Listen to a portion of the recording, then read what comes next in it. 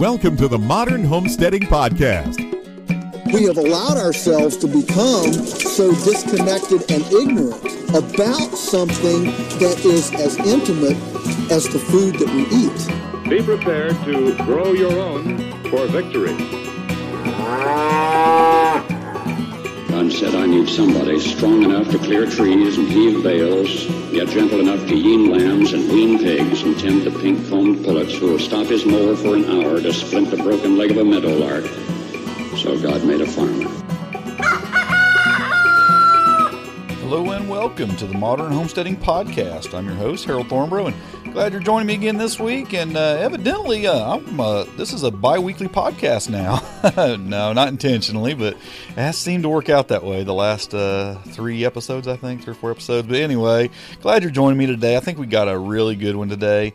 I want to talk about 21 ideas to help you grow a lot of food on a small homestead.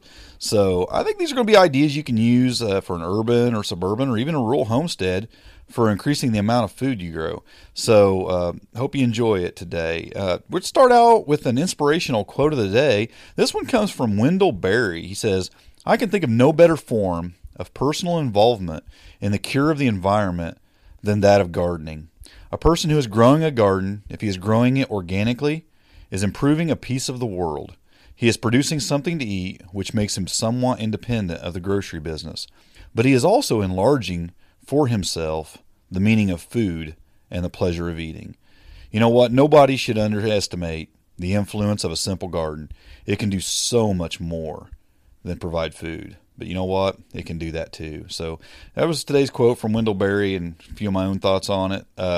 How about some homestead updates? What's been going on around here? We had some really, really nice weather, and then it turned off a little cold and nasty for a couple days, and now it's coming back to some really nice weather again. So, the weather's been pretty good. We've been getting just about the right amount of rain. I think the next few days it's going to get a little dry, but it's all right. It's been a really good spring for growing things, getting things started, and just working around the homestead. So. That's working out real well. Oh, the mason bees have moved in. I put a little video on the homestead front porch. You know what? I don't think I mentioned the homestead front porch on the last episode. The homestead front porch is our Facebook group for this podcast. Closed group, but just ask and we'll get you in there. Just search Facebook for homestead front porch and request to join. But anyway, in that group, I shared a little video of some mason bees flying in and out of the mason bee house I put up. And it's really neat to watch them. They'll go in the tubes, then they kind of back out because they find that right size tube that just barely fit into, and then they'll come back out, and then they turn around and they back in. Well, then they'll lay their eggs in there, and then they fly and get mud and stuff, and they come back and they pack mud and seal the little tube off. It was really neat to watch. I was out there one day, just kept routinely going over there and checking it out. And I thought, that is really cool. So, yeah, it's neat to watch. And I highly recommend getting some mason bee houses put up around your homestead because they do a lot to help pollinate your garden and your orchards and things. So, great addition to your homestead. Which we'll talk about in a little bit, believe it or not. That actually goes right into today's episode, what we're going to be talking about in a little bit. I got the roof on the new rabbitry and the quail aviary, so I think that's going to work out real good. I've got my concerns, though, about this. I was going to, put some chicken wire around the top and stuff. Well, we had a really big possum with a bunch of baby possums all over its back yesterday running around here. Had to take care of that. And it just got me thinking. I was like, I don't know if that chicken wire is going to be enough. I might want to redo and put some heavier gauge wire on that, on the window areas and things of that aviary and rabbitry. So they'll be in cages within there, but I don't really want them getting in there at all. So I don't know, I might be rethinking a couple things on that. But anyway, the roof's on it, and it's going pretty well. I told you in the last episode that I went ahead and planted a bunch of stuff. Well, one of the things I planted was my tomato plants, and they were not real big. I pulled them out of the greenhouse, and they were only maybe 5-6 inches tall, and I thought, it's a little early, but I'm going to go ahead and stick them out in the garden. Well, I stuck a bunch of them out, and the the birds demolished them. I don't know what it was about the tomato plants. They really didn't bother anything else, but they demolished those tomato plants. So good thing that I have a greenhouse. It's going to really pay off because I have a bunch more in there ready to take out to the garden. I was actually going to sell those to some other folks, but I guess I'll be using them myself. And I got some more started already. I already got some more seeds going, so good little rotation there. I want to try to keep going in the greenhouse. It's mushroom hunting season around here also, and I haven't had a chance to get in the woods, but I really need to, because I've heard of a few people finding some morel mushrooms in the woods around here, so I need to take the time to get out there and find some. So hopefully I can get a batch of those this year. But that's what's really been going on around here. A lot of planting, a lot of yard work. I've been just trying to just make the property more beautiful too. I do have a house right next to me on one side of me, and I've been trying to find a way to kind of build a little wall of vegetation there. And they're great neighbors, don't get me wrong, but it's just nice to have that privacy wall there. And I've got some trellises there, and I have a mulberry tree there that it's a pretty bushy one. It's not real tall. I don't let it get real tall, and I keep it kind of bushy. It's about 10 foot tall, and it bushes out real nice, and it kind of creates a little barrier. But I also ordered some hardy pampas grass the other day. There's one section right there where I look right into their back deck area, and I've been thinking, what can I put there? And I ordered some pampas grass, and I'm going to plant that there. And it said it gets 8 to 12 foot tall and a few feet wide. And I thought that'll be a perfect screen. Let that grow up. So hopefully that does well. It's a hardy variety, so it said it was good in this zone. So that'll be here in a couple days, I think, and I'll get that planted. And hopefully that'll grow really fast and kind of fill that little area in there and create a little bit of privacy in my backyard. And I put in a little trail I have a bridge that goes over my little pond, and I'm cutting a little trail off of that, and that weaves through the trees and out past the greenhouse and over to the rabbitry. So I'm just having some fun kind of making things look good around here too. I enjoy doing that. It's not all about production. I like the serenity of walking through the garden, and I like to create little paths and put little things along the way. And to me also, every time you get an edge, it's another opportunity, an edge of a pathway or something. It's another opportunity for planting something. So, and I'm going to talk about that here in a little bit as well. But that's what's going on at the homestead right at the moment. Homesteading relevant news. Let's talk about a couple things a couple articles I ran across. This first one is titled "Rising Demand for Organic Non-GMO Grains Outpaces U.S. Production." Let me just read some of this article to you. It says, organic imports rise sharply as U.S. corn and soybean growers contemplate premiums and risks. Increasing consumer demand for organic foods and non-genetically modified organisms led to a sharp rise in organic grain imports in 2016, prompting food manufacturers to explore new incentives for U.S. growers transitioning to organic production. According to the new report from CoBank, while U.S. production of non-GMO crops has risen, domestic production of organic corn and soybeans remains well short of demand. Domestic supplies of non-GMO corn and soybeans increased steadily in 2016 as growers converted acreage and captured moderate market premiums, said Dan Kowalski, director of the Knowledge Exchange Division at CoBank. Transitioning to organic production, however, is a multi-year risk-reward calculation that likely holds some U.S. growers back from taking advantage of the market opportunity. According to the report, imports of organic grains, particularly corn, from countries such as India, the Ukraine, Romania, and Turkey surged in 2016 to meet the U.S. demand for organic food production. Imports of organic corn more than doubled from 2015 to 2016 and accounted for nearly one-half of the U.S. organic corn supply. The domestic shortfall for organic soybeans was even greater. Roughly 80% of the soybeans supplying the U.S. Organic market had to be imported in 2016. Just get your mind around that a little bit for a second. 80% of the soybeans supplying the U.S. organic market had to be imported in 2016. Animal feed for organically raised dairy, beef, pork, and poultry products and ingredients used in organic consumer packaged goods are the two principal markets for organic grain production. In order for the U.S. farmers to satisfy this growing appetite for organic foods, analysts estimate that 1 to 5 million U.S. acres would have to be transitioned to organic production. Okay, I'm going to stop reading there, and this article goes on, talks about some other things. I just want you to think about this. I think, are doing some good out there. Those of you who are like-minded, like me, who think that we need to find a better way to produce this food. And I think so many people are speaking with their wallets that they're saying, okay, we're going to have to do something. We're going to have to make the transition. You know what? I don't even see a downside to this. I think it's going to be way better for our environment. There's going to be less sprays going down, which I think is the worst thing about GMOs. It's not. I think obviously GMOs aren't good, but I think the biggest problem with GMOs is it encourages the spraying of herbicides, which are just detrimental to our environment. So I think this is great. I think this is really good news. I love reading articles like this, running across articles like this. Those are some big numbers. Those were some surprising numbers to me. I mean, that's significant. So I think over in the next 1 to 5 years, we're going to see a lot of farmers trying to find a way to switch their farms over to organic production. And I'm excited about that for one. I think that's going to be a great thing for our country, for our world. I mean, it's just going to lead to a lot of better, more responsible way of farming, I think. And keep speaking with your wallets, folks. I think it's making a difference. I love seeing it.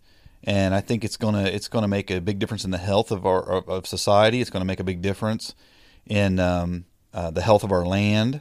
And I think in the long run, it's just going to be a way better thing for everyone. So it ain't perfect. I mean, I know commercial organic growing isn't perfect, but it's way, way, way better than what we've got now. Way better. It's not like when we grow things organically in our backyard gardens. I mean, there are still things in it that aren't ideal, but it's such a step in the right direction. Such a step in the right direction. On this next news article I ran across, and this was brought from a Channel 9 news story in Washington, D.C., and the title is D.C. Mayor Wants to Ban Backyard Chickens. And what I'm going to do is I'm just going to play a recording of the actual audio from this news article, and there's a couple spots in it that aren't high quality, but bear through it. I think the message here I think is important, and I'd just like you to hear it, and then I'll have a few thoughts on it.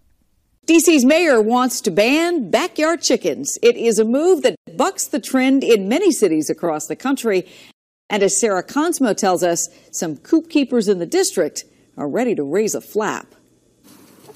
This Chevy Chase chicken's days may be numbered under D.C. law. We had the chickens for 3 years, and then we were cited. A year ago, after an anonymous complaint, D.C.'s Department of Health gave McInnes 48 hours to get rid of the family's 4 backyard hens. He and his wife are both lawyers. They said the only thing we could do was to sue them, which we did.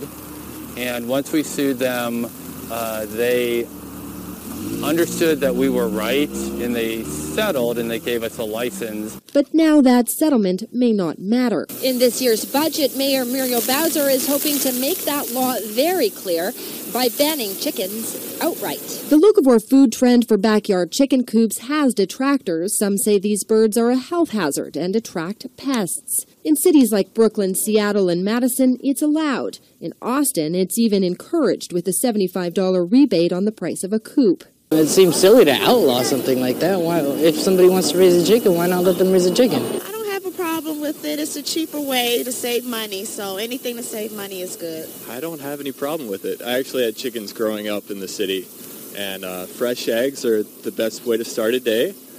I think maybe if you want to ban roosters, that's fine, because you don't get anything productive from that, and they're keeping people up in the morning. For McInnes, raising chickens is a learning experience. They have 1 chicken for each of his 4 kids. Going around and sneaking into the proposed budget a prohibition on owning chickens, they are basically taking away our hobby, our children's pets. He's encouraging supporters and clandestine coop keepers to contact their ward counselors before the budget is passed this summer. In Chevy Chase, Sarah Consmo, WUSA 9. Okay, so there it was. I hear this, and so often we're hearing about a lot of townships, a lot of especially bigger cities are going in the right direction as far as allowing some animals in the backyards and allowing people to really take a more homesteading stance right where they're at. Well, here we have a city who's going the opposite direction or trying to go the opposite direction and trying to outlaw these things. And, you heard some of the objections to this. Well, they bring in disease. they're loud. It's going to cause some problems here and there. Well, those things are fixable. I mean, yeah, you have people who will abuse their rights. They will. I mean, you'll have some guy with 1/10 of an acre trying to raise 200 chickens on his property. Yeah, that's out of hand. But you know what? You could limit that. You could put a limit on how many chickens someone has. Roosters, you heard the one guy say, well, wouldn't have a problem with the roosters. I understand that too. You do have to respect the rights of your neighbors as well. So if you don't, they could say no roosters. I understand some things, but to say none because, they're a dirty animal. Well, I don't know if you've ever been to any of these cities or if maybe you're in those cities, but there's, thousands of pigeons at all times everywhere. And so if you're worried about bird disease, there's your first area problem. A few chickens are very minor compared to the pigeon problems in some of these towns. So those really don't hold water. So I'm hoping that this doesn't happen for Washington, D.C. residents, but it really wouldn't surprise me if it does. But this is why we have to stay vigilant, I think, in trying to always move things in the right direction. That's why we need to try to get others on board with homesteading. We need to help others to understand that this is a better way of life. And by doing that, I think more and more people doing it, it becomes more widely accepted. And it becomes, it's to where it isn't a big deal to see someone on your block that has chickens or that's growing food. It becomes a normal thing and people don't really think nothing of it and it's not a problem. But when you see one person out of 1,000 doing it or one person out of 10,000 doing it, then it looks odd. It looks out of place and then people have a problem with it. But, I hope things go well for this. If you're in that area, you should support those who are trying to raise chickens if you're in that area. I don't think it does any good for people in other parts of the country to chime in too much on that. But I will have a link in the show notes to that article if you want to check it out and read a little bit more about it and maybe even leave a response or find out where you can make a difference for the residents there. Okay, let's get on to our main topic of the day. 21 ideas to help you grow a lot of food on a small homestead. Idea number one. Yeah, we're going to just jump right into this. Idea number one, trellises. You know what? When you don't have room to grow out, what do? You grow up, right? You can use lattice, fencing, poles, wire, rope, etc. I mean, you can do a lot by growing your food up. And it's amazing how well it does. I have put in a lot of trellises on my property. I grow a lot of things up rather than out because when you're limited on space, that's what you have to do. Now, something else you can do, number two, is you plant trees. Trees put off a lot of food for you. But maybe you don't have the room for these big giant trees. So what you do is you go with dwarf or espalier trees. You get the most, this is the way you get the most fruit from trees in small spaces. Now, a dwarf tree is just a tree that's limited on its rootstock, so it's only going to put out such big roots, and therefore it will only get so big. You got semi-dwarf and dwarf. You'll see them all in the box stores. They usually sell these like that. But you'll have a tree that'll, it'll stay at a decent height, which is really beneficial anyway because you can reach the fruit. If fruit's growing, 40 feet in the air, it's pretty hard to get. But if you keep it under 10 feet, you can usually get it with a stepladder pretty easy. These trees are, small and make it real easy. Now you can also do what's called an espalier or espalier. I don't know. I think it's actually pronounced espalier. Where they'll grow a tree on a fence or a side of a house, and you'll basically just train the limbs down the fence or down on a design on a house or something like that and keep it flat. And it works really well, and you'll get a lot of fruit, and it'll be very controlled where the limbs grow out. And you'll just have to look at some pictures of espalier. It's espalier. Do a search on that and look at some images of some espalier trees and how they're designed. It's really neat. I actually have not done that. I got a lot of dwarf varieties around here that I keep dwarf, but I haven't done an espalier of any. But I like it. I like how it looks, and I like the functionality of it. And it's really a good way to get a lot of food in a small space. So I think it works really well. I think number three, a good thing to do if you're really limited on space, is put up window box planters. These come in a lot of different designs. They look really nice. And I'm not talking the ones on the inside. I'm talking the ones on the outside of the house. You hang them under your windows. And a lot of people grow flowers and such in them. Not a bad thing to do. It helps with pollinations and things like that.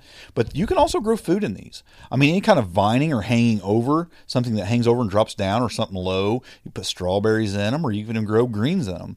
But yeah, window box planters work really well, and they have a double function there of beauty and function. I mean, they look really nice on a house. I've seen some that look really, really good. Number 4, another thing you can do is have hanging baskets. You can put these on a shepherd's hook, or you can hang them from an overhang on your front porch or something like that, and have hanging baskets. And you know what? A lot of people have these, and a lot of people are growing flowers out of them, and that's just fine. But why couldn't you grow beans or peas or something like that, or even tomatoes out of a hanging basket and let them hang over and drop down? There's a lot of things you can do with hanging baskets. They're not just for flowers.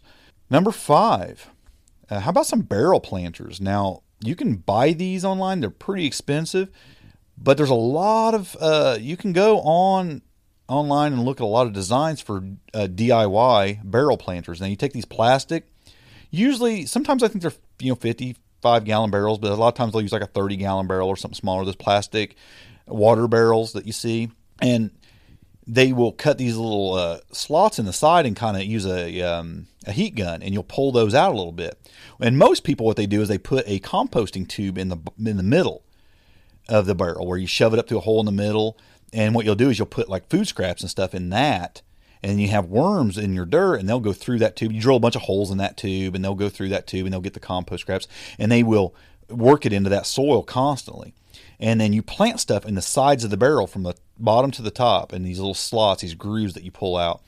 And you can grow a lot of food in a very small footprint using a barrel planter.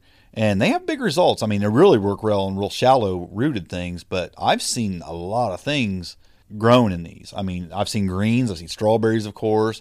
I mean, I've seen a little bit of everything stuffed in these things, and depending on how close you space them together and whatnot, it would make the difference on what you put in there. But yeah, they work really well, and they have a very small footprint. So I recommend barrel planters, especially a DIY one, at a great price that way for growing a lot of food in a small space. And number 6 is potato towers. There's a lot of different designs for growing with potato towers, and again, a very small footprint. I've heard of people growing, 100 potatoes in 4 square feet. I mean, or you could take tires. Some people do these with tires, where you fill them up and they fill them up as you go. I've seen them made out of fence, where you just make a fence into a circle, and a lot of times you shove straw all around the edges, and you fill the center up with the soil, put your potatoes in the center, and they'll grow out the sides through the fence. You see them made out of wood. I've seen them made a bunch of different ways, but they're a really good way to grow a lot of food in a small space.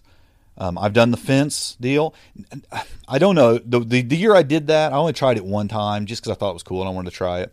And my potatoes didn't get very big on the one where I made the fence into the circle and the straw on the sides. It worked, but they didn't get real big. The potatoes were about half the size I expected them to be. Also bags. You can use bags for potatoes too. So that's another good way to do it. I mean, they're just anything you can grow up in something, a container like that, and work your way up. But potatoes are something we use a lot of. A lot of people do, and they don't take a lot of space to grow if you grow them up like that.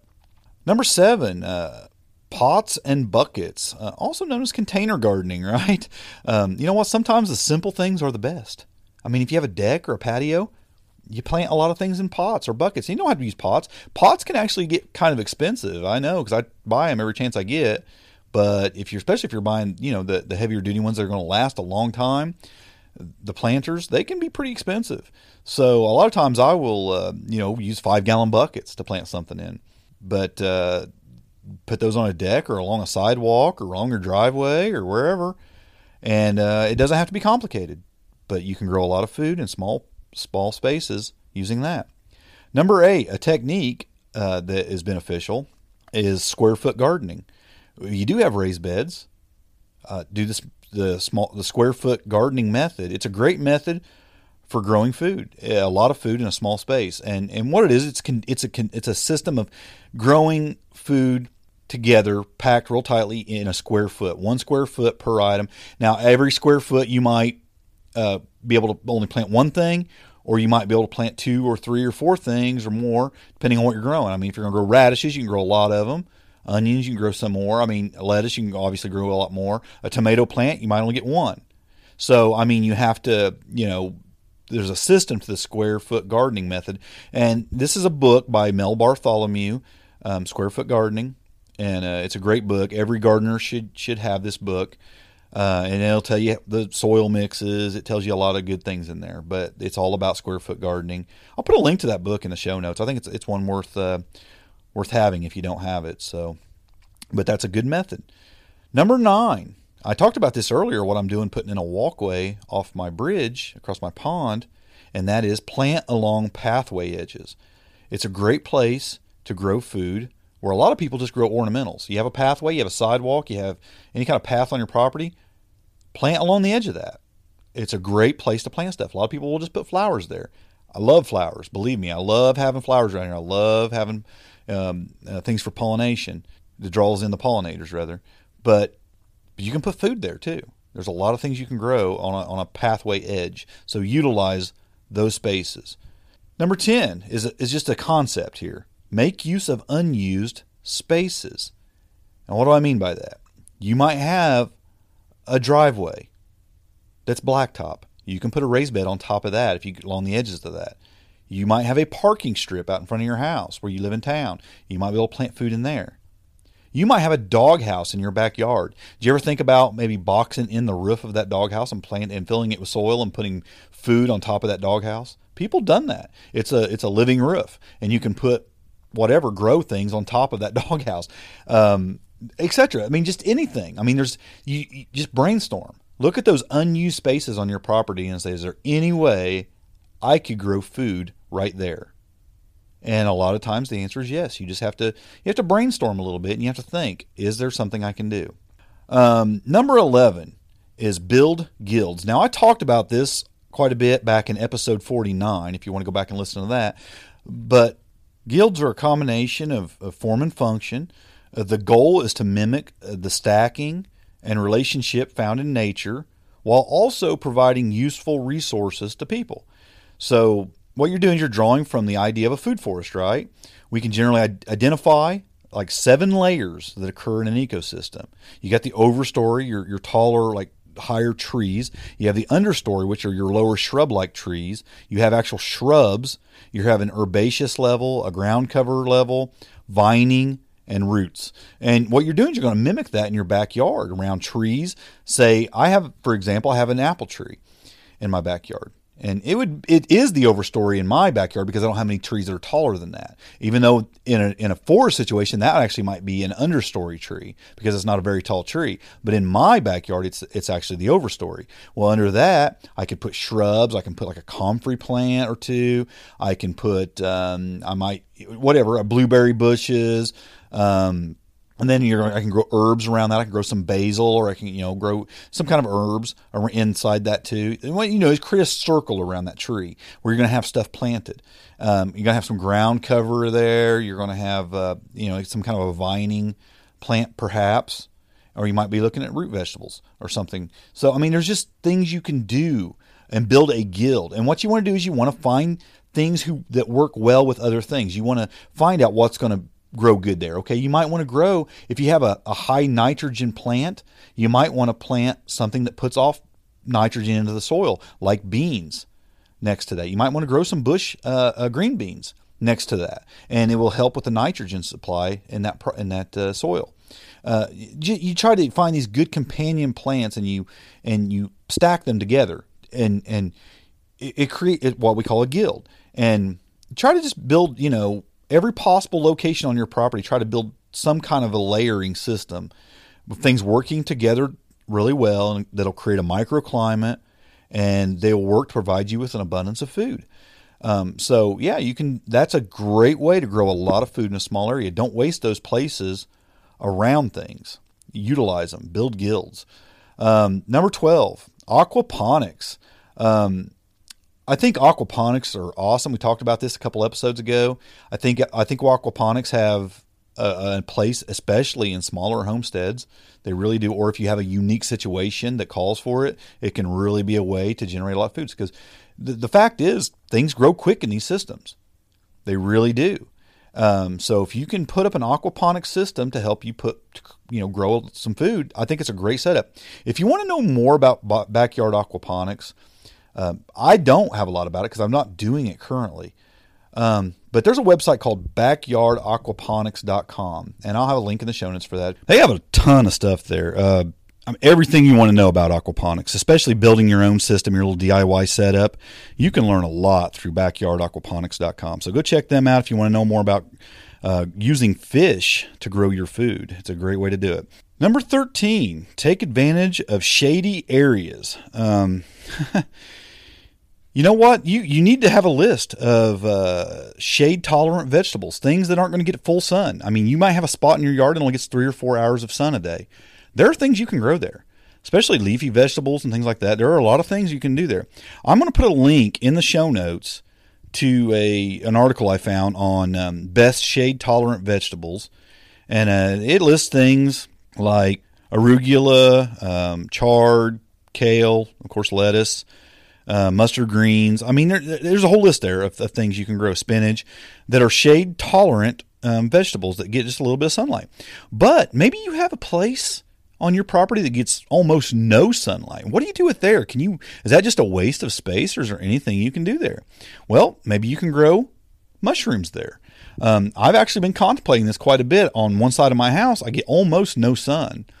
And I'm actually considering building some areas there where I can maybe put some wood chips in there or lay some logs down in some maybe raised beds or something and keep that moist and, getting some mushrooms going over there. So I'm going to put a link in the show notes to that article on shade-tolerant vegetables, but I'm also going to put a link in the show notes of a place where you can go to buy some products where you can actually inoculate logs or wood chips or even straw and things like that to grow mushrooms, because I think that's a great way to take advantage of what might be thought of as useless space around your property. We can use those shady spots to grow some food, no doubt. Number 14, think high yield, low footprint. What you want to think about, if you are very limited on space, what you're going to think about is, okay, what am I going to plant? Of course, you want to plant things that you like, but you also want to plant high yield vegetables in your garden spaces, okay? Think about things that put out a lot of food, but don't maybe necessarily take up a lot of space. And there is a link in the show notes to an article on this also of some vegetables that are high output vegetables. I'll tell you, leaf lettuce is something you can grow a lot of in a small space. Tomatoes. I mean, we talk a lot about tomatoes, right? It's like common food that every person wants to grow in their backyard, but you can get a lot of food from tomatoes. I mean, one tomato plant can give you a lot of food. Cucumbers. I can plant 3 or 4 cucumber vines, and I can have 20 or 30 jars of pickles off of that. Plus, eat cucumbers on my salad a lot of nights. I mean, squash, oh my goodness, zucchini, crookneck squash, these things put out an amazing amount of food. Butternut. If you want a lot of food and you like squash, plant squash. It puts out a lot of food for you. Peppers put out a lot of food. They really do. You can get I got more peppers last year than I could keep up with. I was giving them to neighbors like crazy. I think green beans, especially like Kentucky pole beans, those things are just amazing. I mean, you'll get sacks of green beans in a real small space with something like green beans, pole beans. Radishes grow really fast, and that's their benefit. Yeah, it's not a lot of food, but I mean, 30, 45 days, and you got full-size harvest radishes from seed. So, I mean, you can plant them over and over and over and keep them going. So, I mean, and herbs, of course, are also something that grow really fast, and you get a lot there, too, or more than you're going to use anyway. So, they don't take up a lot of space. So, think along those lines. Think high yield, small footprint when you're planting your vegetables. Always plant stuff you're going to eat. I mean, that's first key, I think. But out of those things, think of the things that give you the highest yield for the smallest amount of space. And many of those things, like I said earlier, can be grown on a trellis, grown up, where they even take up less space, like cucumbers, for example. Number 15, start seeds indoors. Okay, how's this something where I can grow a lot of food in a small space? Well, you get an early start. by starting where you can, which is indoors. Get those seeds growing. Get those plants, a decent size before it's time to put them outside, and you'll get a jump on things, and you'll be producing food early and longer because you didn't direct sow. You started with plants. So yeah, start your seeds indoors. Number 16. Here in this one and the next one, we're talking about season extension here. Really the last one too. I guess starting seeds indoors is about season extension. But number 16 is cold frames. Now this is an easy way to extend your season. A cold frame is a box that with a glass on top of it. And you just take an old window or something and make it to where it hinges up.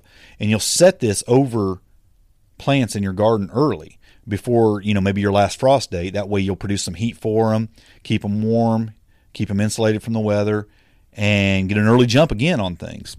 So build you some cold frames and set them in places around your garden, and you can definitely extend that season and get an early jump as well. Having a small hobby greenhouse is great for small places. I have a small hobby greenhouse myself, and I love it. I really love it. But before that, I even had a small one. It was one of them more like a shelf unit. It was like 5 shelves, I think it was, and it had just a cover over it. And it was maybe 3 feet wide, couple feet deep, and I set it right on my deck. And I would have that going early in the season. So it helped me extend my season. Things like this are great for a backyard. They're not for everyone. Maybe you really don't have the room for one, but they're a great addition if you have the room for one. And not only does it give you an early jump on the season, but it's a great way to do succession planting. You're keeping those plants, your next seeds going for your next planting when something's getting ready to come out. If you've got some summer squash in your garden and you want to replace that with something in the middle of the year, boom, yank it out of there and you got the next thing going in. Spinach you pick early. You might want to get that out of the ground. You got a space. Now you're going to get something else going in there, and you already had it started in the greenhouse.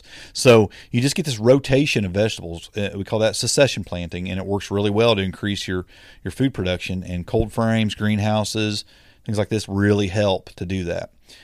Number 18 is attract pollinators. I was talking earlier about my mason bee house, and that's why I put these up, because they're going to increase your yields on your garden by inviting these friends to your garden, because they are really going to help every plant give you the utmost of what they can do. Pollinators make all the difference. If you have no pollinators in your property, your yields are not going to be very high, if any. Okay, you need these insects, these bees around, and you want the good ones. You want to attract pollinators. You can do this by, like what I did, put up some homes for them. You can do this by planting certain things that they like to eat. Certain flowers attract certain pollinators. So you want to, do your homework on that, find out what you want on your property. And you're not just thinking bees. Butterflies are great pollinators as well. So you might want to plant things that will attract butterflies. So try to draw in these beneficial insects, which is what I'm going to call number 19, encourage beneficial insects in your garden. And these might be praying mantises. These might be ladybugs. These might be things that will help your garden by eating the harmful pests. So you want to attract not only pollinators, but predators to your garden. Things that are going to eat those bugs that you don't want in your garden. So attract beneficial insects to your garden. And certain things will do that. Certain flowers will attract them in, so there's things you can do that will help bring them in. Number 20, indoor growing. Yes, one of the best ways to grow a lot of food on a small place, small homestead, is to increase your yield by growing year round. It really is. There's just nothing you can do to beat that. So if you can set up some kind of indoor grow room, and especially for leafy greens, this works really well because it doesn't take a lot of input, a lot of light even to grow lettuce, for example. I grow a lot of lettuce indoors. Now that I have my greenhouse, I'm doing it more in the greenhouse. But in some ways, it's actually easier to grow indoors. Something else I started doing is sprouting. I do I grow fodder for my rabbits indoors all through the winter. Well, you know what? I can eat sprouts too. And so I can grow that for me as well. So indoor growing is a great way to grow a lot more food on your small homestead. And finally, number 21. Hey, who said this had to be all about gardening? I said food, didn't I? So number 21 is raise small livestock. And if you listen to this podcast very long, you know I'm a big fan of rabbits, and I'm a big fan of quail.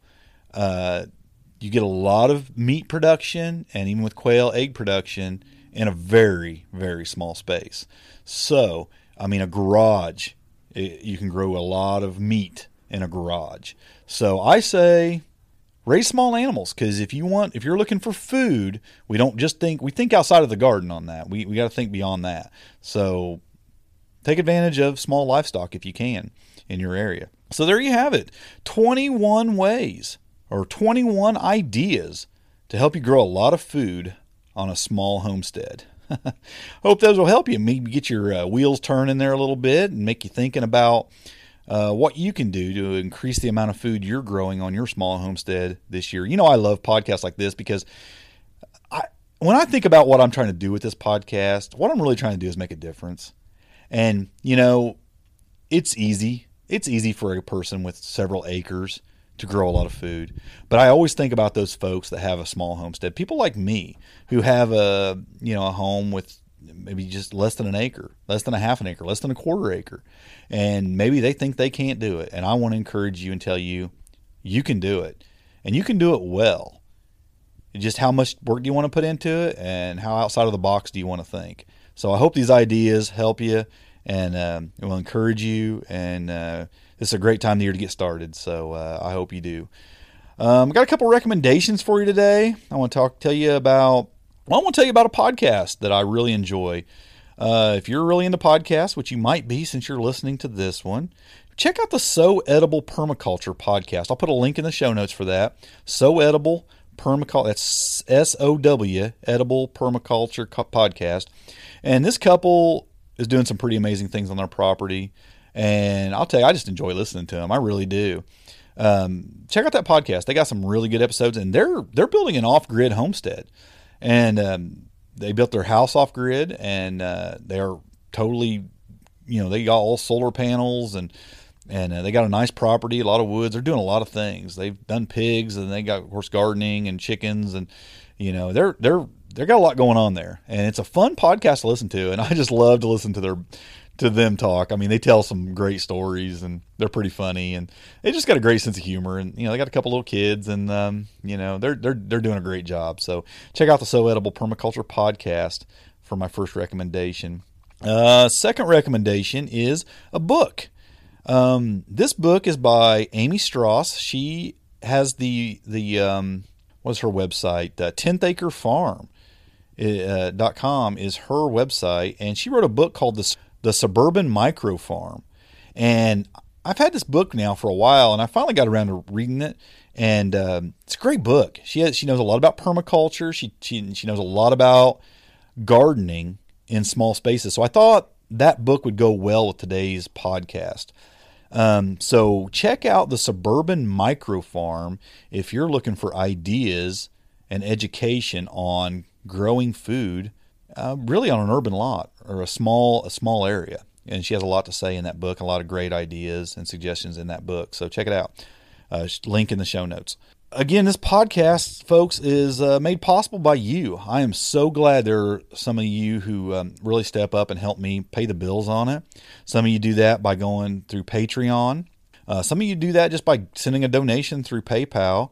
And, many of you purchase things for your homestead through our affiliate link. And I appreciate that. And, a lot of you don't support me financially, but you do support me in other ways. And that's by sharing this podcast or encouraging me by leaving reviews at iTunes. I'm always encouraged. Every time I get a review, I see them all. I appreciate it. I don't read them on the podcast. If you want to see the reviews, go to iTunes and check them out.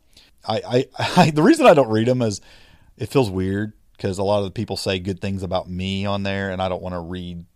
It just feels weird to read good things about me on the podcast. So, but I always am just thank you for that. I appreciate it. I always appreciate your kind words. I appreciate the 5-star reviews, especially. And you guys are very kind on your reviews. I think that you guys say this podcast is even better than it is, and I appreciate that. I always appreciate that. But thank you for the reviews, and it really is encouraging. It really is when I get those. So anyway, if you wanna support us, all the links for that are in the show notes through Patreon or through PayPal or through our Amazon link when you make purchases. By the way, that doesn't cost you anymore. If you're going to buy things through Amazon anyway, if you go to our website and use our link to go to Amazon, then we get credit for that. We get a small percentage of what back for what you purchase. It doesn't cost you any extra. So we always appreciate that as well. And it's a great way to support the podcast. So this is episode 61. So if you want to see the show notes for this episode, go to smalltownhomestead.com/61 and read all about it. I'll have all the links in there for today's podcast. And until our next episode, happy homesteading and God bless. Thanks for listening. To see the show notes for this podcast or listen to other podcast episodes, go to smalltownhomestead.com. There you can also read our blog, connect with us on Facebook, Twitter, and Google+, and take advantage of the many resources we make available to help you along in your homesteading journey. Please share this podcast and help us to carry out our mission of helping others to homestead today for a better tomorrow.